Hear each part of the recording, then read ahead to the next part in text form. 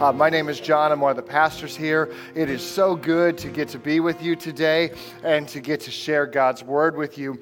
We're in this series on redemption, and we're talking about many of the ways that God redeems us, that God saves us. It's an awesome way to lead up to Easter. And so we've been looking at some from the Old Testament. We're actually going to stay there today. I want to tell you a story that comes from quite a ways early on in the Old Testament times. It's a time of the Judges, which is a really chaotic time for Israel. The Bible says that in these days, everybody did what they thought was right in their own eyes. And you can imagine how well that worked, right? If we're all just kind of doing what we feel like here. The people oftentimes are going astray. They're disobeying the Lord, and they're having problems where their enemies are overtaking them. So they cry out to the Lord, like, "Help, God, we need you." And so then the Lord sends a judge, someone to come and to lead them through this, to defeat their enemies, and to call them back to right living once again. So that's what's happening here in the Judges. But today what we're going to do is we're going to look at a book that gives us like a very intimate portrait of one particular family in this crazy time in Israel's history. This is the book of Ruth, and it's set during those days. And Ruth, interestingly, Ruth is not an Israelite. She is someone who is from another country next door called Moab. But before we jump into the story, we need to understand just a couple things about their world that help us to understand some differences from ours.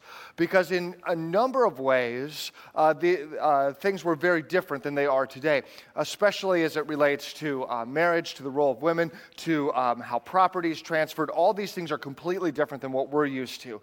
So if we try to kind of superimpose our American ideas on it, it won't work too well.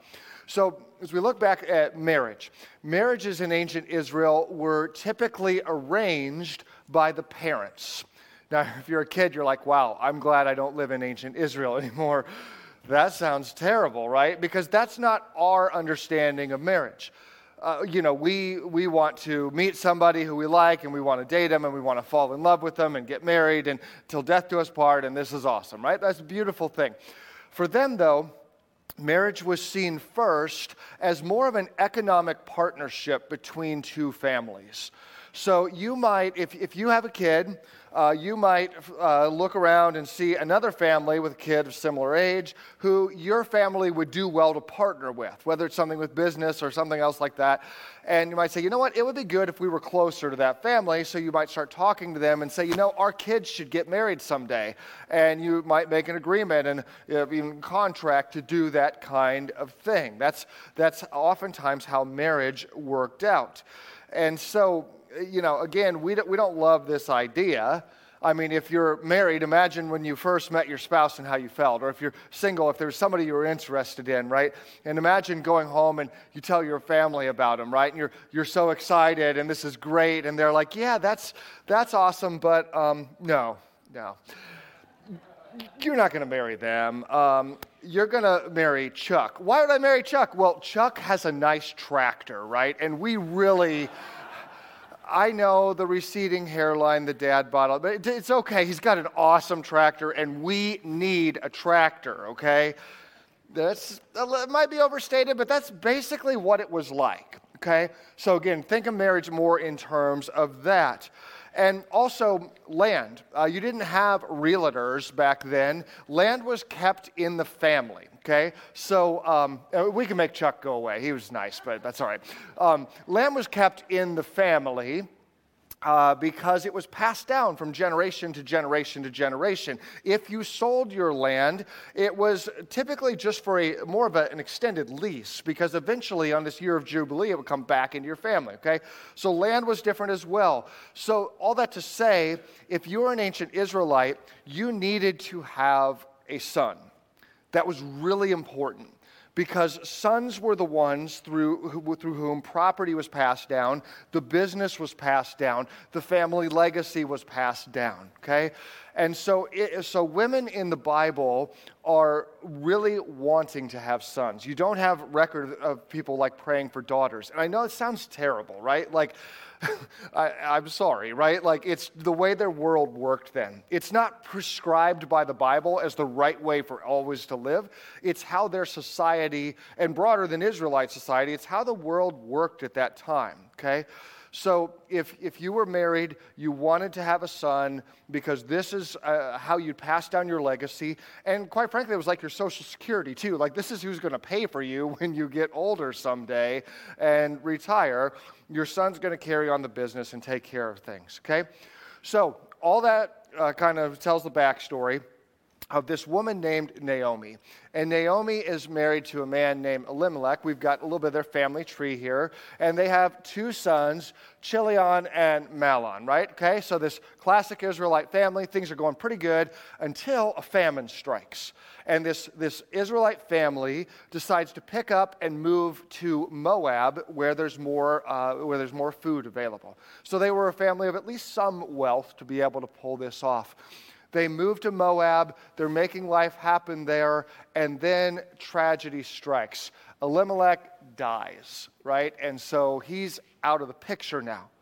Thankfully for Naomi, she has two sons, which means she has a future. She has a business future in store for her. So her two sons, they get married to two Moabite women here, Ruth and Orpah, right? So now we've got kind of this classic Israelite family, but who has Moabite wives, and they live in Moab, and things are going pretty good. I mean, it's still hard to have lost Dad, but we're going to be okay here, right? Well, until tragedy strikes again, and the other two sons die. So now we are left with not one, not two, but three widows. If you're reading this as an ancient person, this is like the ultimate tragedy. Okay, this is a terrible situation. And for us, it hurts because we don't want to lose our loved ones. That would be horrific for anybody. But take all of those things for them. It's that horrible. Plus, it wipes out their economic future. This is a threat to the whole family, you see, because Naomi is too old to have any more kids. She can't do this. And she's left with two daughter-in-laws who are Moabites, so that's not really much hope. And so Naomi's up a creek without a paddle here, okay? And she is hurting and she's angry. And we can understand why. Verse 8 of chapter 1, Naomi said to her two daughters-in-law, "Go back to your mother's homes, and may the Lord reward you for your kindness to your husbands and to me. May the Lord bless you with the security of another marriage." Again, this is how their security came. Then she kissed them goodbye. They all broke down and wept. "No," they said, "we want to go with you to your people."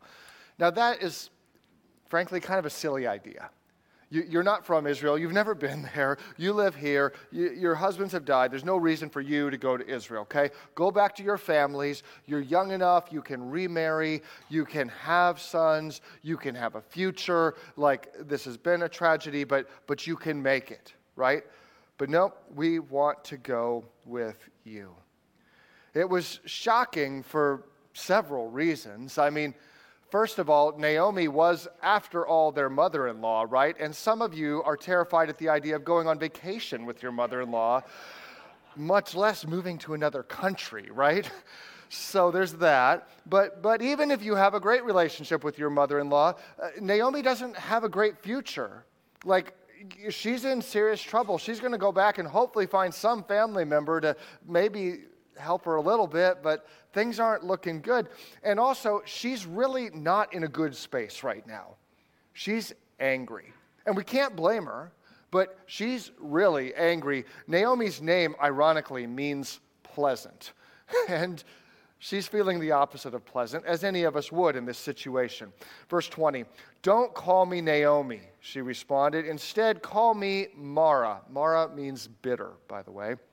"For the Lord Almighty has made life very bitter for me.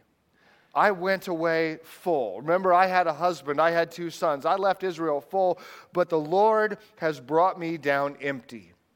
Why call me Naomi, pleasant, when the Lord has caused me to suffer, and the Almighty has sent such a tragedy upon me? Naomi's hurting and angry. My name is like a joke, right? My life's not pleasant. It's not good. I'm bitter. I'm angry. Look at what the Lord did. I had all these things, and He took them all away. This story it's really like another version of the story of Job in some ways. You have a person who had a pretty decent life, a pretty normal life, a pretty good life, and now it feels like God has just taken it all away. Why would you do this, God? What did I do? What did I do to make you so mad that you would bring such a tragedy to me? I can't be pleasant anymore. I'm bitter. I'm bitter. I have a feeling that some of us know a bit of what this is like. Maybe you've lost loved ones yourselves. Or maybe it was a friendship that fell apart. Maybe it was pain at church. Maybe it was a business relationship that went south. Maybe it's distance with your kids. Whatever it may be, there's those times we just feel bitter. And we say, God, why is this happening? Why is this happening to me? And one of the things that's interesting about the story is Naomi never really gets criticized for these statements or her reaction towards God. The book of Job, his friends come along and they give him lots of critique, right? And if you remember, kind of one of the themes of the book of Job is that when your friend's hurting, just shut up and love them, right? Like, you don't have to answer every question. And the fact is, sometimes tragedy strikes. It doesn't mean that God causes all of it, but sometimes tragedy strikes and people are hurting and they're angry. And we need to have those people in our lives we can just be honest with and say, you know what, I'm hurting. I feel bitter right now. I feel mad right now. God doesn't strike her down. There's lots of people in the Bible who pray very honest prayers like this. And it's okay to be honest. We need to be respectful with the Lord, of course. He's the Lord of the universe. But we also need to be honest about where we're at because He sees you, He knows you, He loves you and cares about you. Well, one of Naomi's daughter-in-laws, Orpah, she takes Naomi's advice. She does the logical thing and stays there. But Ruth does something weird, crazy maybe. But Ruth replied, verse 16, "Don't ask me to leave you and turn back. Wherever you go, I will go. Wherever you live, I will live. Your people will be my people, and your God will be my God. Wherever you die, I will die, and there I will be buried. May the Lord punish me severely if I let anything but death separate us." That's a big statement of commitment, isn't it? It's like the theme of the verse, right? Where you go, I will go. And how does Naomi respond to this big statement of commitment? She said nothing more. Can't talk her out of it, I guess. Whatever. Like, this shows you where Naomi's at, right? Like, she's being given a pretty amazing gift here, and she's just like, she's hurting. And Ruth, notice, Ruth is not doing this because Naomi is deserving or worthy of it or whatever. Ruth is doing this simply because she loves Naomi, and I believe she loves Naomi's God. Moabites had their own false gods, and I believe that in Ruth's time in this family, that she has experienced something different, that she's experienced a real God that's not some fake idol. She's experienced the power of a real God, and she wants that. Your God would be my God. Man, she talks about the Lord in this. May the Lord punish me severely if I allow anything but death to separate us. Now, this decision to go here with Ruth, with Naomi, it's probably a bad business decision for Ruth, but it is what she believes to be right. She's going to go all out to show kindness, to show compassion, to be part of God's redeeming act in Naomi's life, and it's pretty amazing. So they go back to Israel, and now it's time to get to work because they're widows and they got to have food and all this kind of stuff. But what are you going to do? Well, Naomi explains to Ruth that hey, in our country, there's provisions for those who are in need like this. In fact, the law even gives provisions in Leviticus chapter 19. It gives instructions to farmers, right? And it says that when you harvest the crops of your land, do not harvest the grain along the edges of your field. Do not pick up what the harvesters drop. So how harvesting worked with barley is the hired men would come through with sickles and they'd cut it all down. Right behind them, there would be a hired group of usually women and children who'd come through and they'd pick it up and they'd bundle it up and it would be put on carts to be taken away and processed. So it's saying basically when you're plowing, just kind of cut that corner generously on the field. Don't mess with that. Leave that for them to harvest. And if you drop something, don't pick it up. That's how we care for those who are in need. They're going to come out and they're going to take these things. So it is one of the many ways that Scripture reminds us that we need to care for those who are in need. That it's not okay for us who have a lot just to say, oh, that's their problem. We need to care for those who are in need as well. It was built into the law. So Ruth does this. Verse 3 of chapter 2, Ruth went out to gather grain behind the harvesters. And as it happened, I think there's like a wink there. As it happened, she found herself working in a field that belonged to Boaz, the relative of her father-in-law, Elimelech. So lucky Ruth, right? She just goes out and ends up in a relative's field, right? We can see God at work in this already. So she's working. Boaz comes up to one of the foremen, and he's like, hey, who's the new person out there? And that's like, well, that's Ruth. She moved here from Moab with Naomi. Tragedy happened, and she's just trying to help Naomi out, right? And Boaz is like, wow, that's pretty amazing. We should be extra generous to her. So here's the thing. If Ruth is behind you and you're harvesting, be a little extra clumsy, okay? Drop a few extra things. Let her get it, right? And if she kind of gets ahead and picks up, don't worry about it. Let her do that. And at lunchtime, we're going to invite her to come and eat with the hired people because that was only for the hired people usually. The landowner wouldn't provide a meal to those who were just gathering. But we're going to invite Ruth to come in because they're in a bad situation. So Boaz sees their need.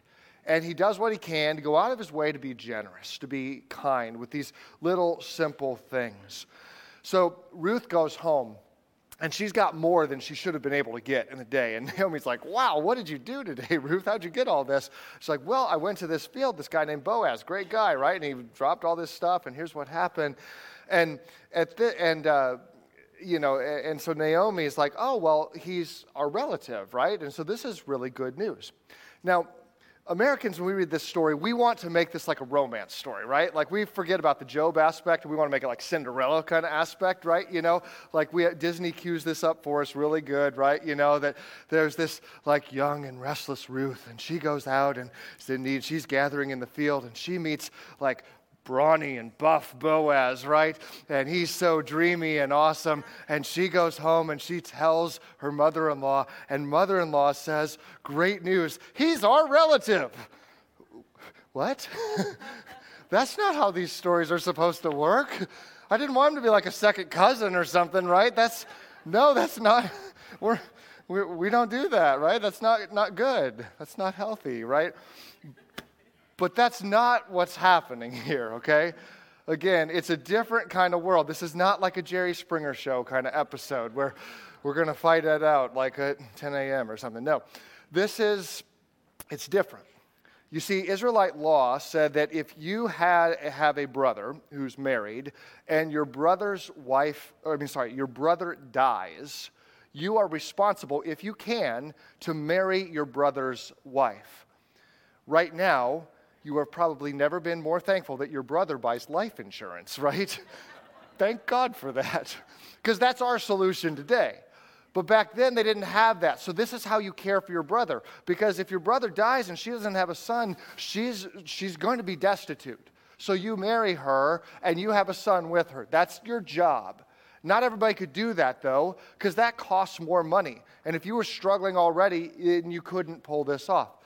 Well, so Naomi knows these laws. She goes to Ruth, and long story short, she tells Ruth basically how to propose this to Boaz. Ruth does that, and Boaz is like, well, great, except there's actually another guy who has legal standing over me. He's a closer relative, and so he would be the one. So Boaz goes and talks to that guy. He's like, hey, if you want to do this, you can do it. Here's what it's going to cost. He's like, no, I don't want to do that. I don't have money for that kind of thing. That would endanger my estate.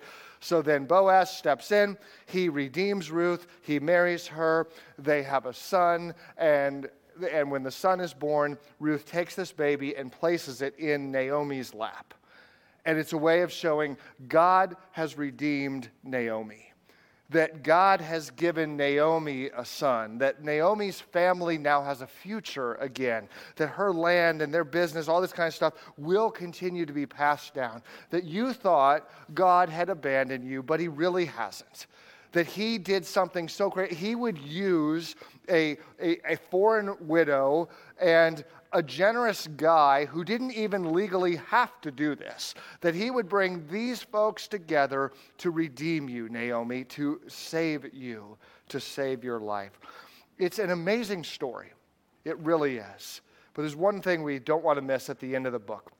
It says this, verse 21, chapter 4. Boaz was the father of Obed. So this is the baby Ruth and Boaz have, Obed. Obed was the father of Jesse, and Jesse was the father of David. Are you remembering some of these names here? David, the greatest king in Israelite history. David, the one through whose family line Jesus will be born. Boaz and Ruth are great something grandparents of Jesus someday.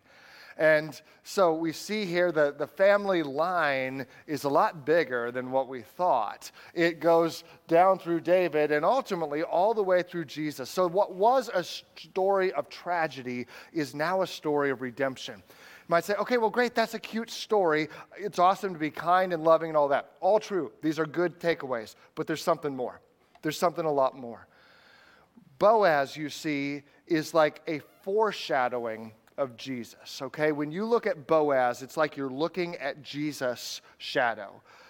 Because Boaz, what he does here for Ruth and Naomi is a little picture, a foreshadowing of what Jesus does for you and me. Boaz is a kinsman-redeemer, and Jesus is the ultimate kinsman-redeemer, okay? Jesus, in other words, is a better Boaz, okay? Because God loves you so much that he saw you and me hurting and lost, and he gave himself for us. Boaz loved them with a love that wasn't really normal, right? Oftentimes we love people in a transactional way. I love you if you can do something for me. And so I'll do something for you. I scratch your back, you scratch mine. Life is good, right? But if that stops, I'm probably out. That's often how we love, but not Jesus. His love is very different than this. 1 John 4:9, God showed how much he loved us by sending his one and only Son into the world, so that we might have eternal life through him. This is real love. Not that we love God, but that he loved us and sent his Son as a sacrifice to take away our sins. Dear friends, since God loved us that much, we ought to love each other. Friends, Boaz is a great guy. He's one of the cleanest characters in the Old Testament, but he falls way short of Jesus. Jesus is better than Boaz. Why? Boaz redeemed one family. Jesus redeemed everybody. God so loved the world, right? The whole world, that he sent his son Jesus, right? Every people, every nation, every tribe, every tongue, everybody. Jesus gave his life for you, for me, for them, for everybody. It's a free gift, right? John 1:12. But to all who believed in him and accepted him, he gave the right to become children of God. So because Jesus gave his life, because he's our ultimate redeemer, we have the right to choose him. He doesn't force his way in. It's a choice. We have to choose to say yes to him. And it's the best choice we could make. Boaz saw a hurting and broken Naomi and Ruth, and he redeemed them. Jesus, he does the same for us.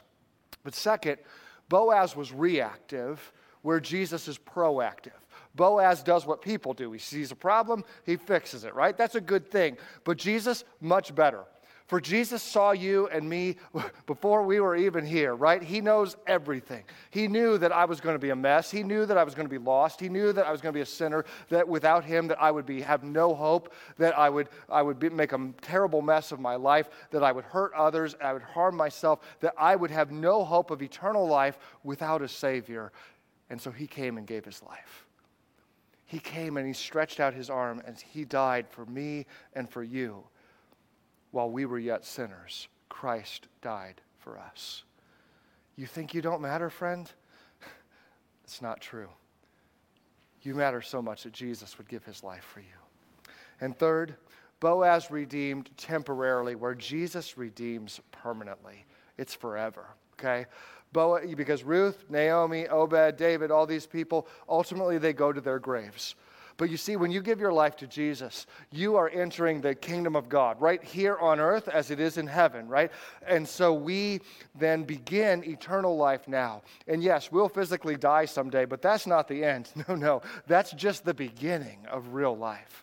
That's life as God intended it to be. Life with no sin, with no sorrow, with no death, with no pain. It's a life that God created you to live. It's a life free of this scourge of sin. It's a life that God wants you to experience, and it's a life that he freely offers in Jesus Christ. So I'm going to pray in a minute, and you might pray right along with me and ask Jesus to be your Redeemer. Because remember, it's a choice. It's a voluntary choice. It's not forced on you. It's given as an act of grace by Jesus. So Jesus, I confess that I need you. On my own, I am lost. I am sinful. I have no hope without your love and your grace. I pray that you would come into my life, that you would save me, that you would forgive me. I trust that your sacrifice on the cross paid the price so that I can be right with you, God. And Jesus, I want you to be my Lord. I want you to be the leader of my life each and every day. I want you to come in and to change me, to help me to be more like you. I can't fix myself, God. I'm going to need your grace to do that. Would you come and would you do just that? Lord, we love you so much. And we pray all of this in Jesus' holy name. Amen.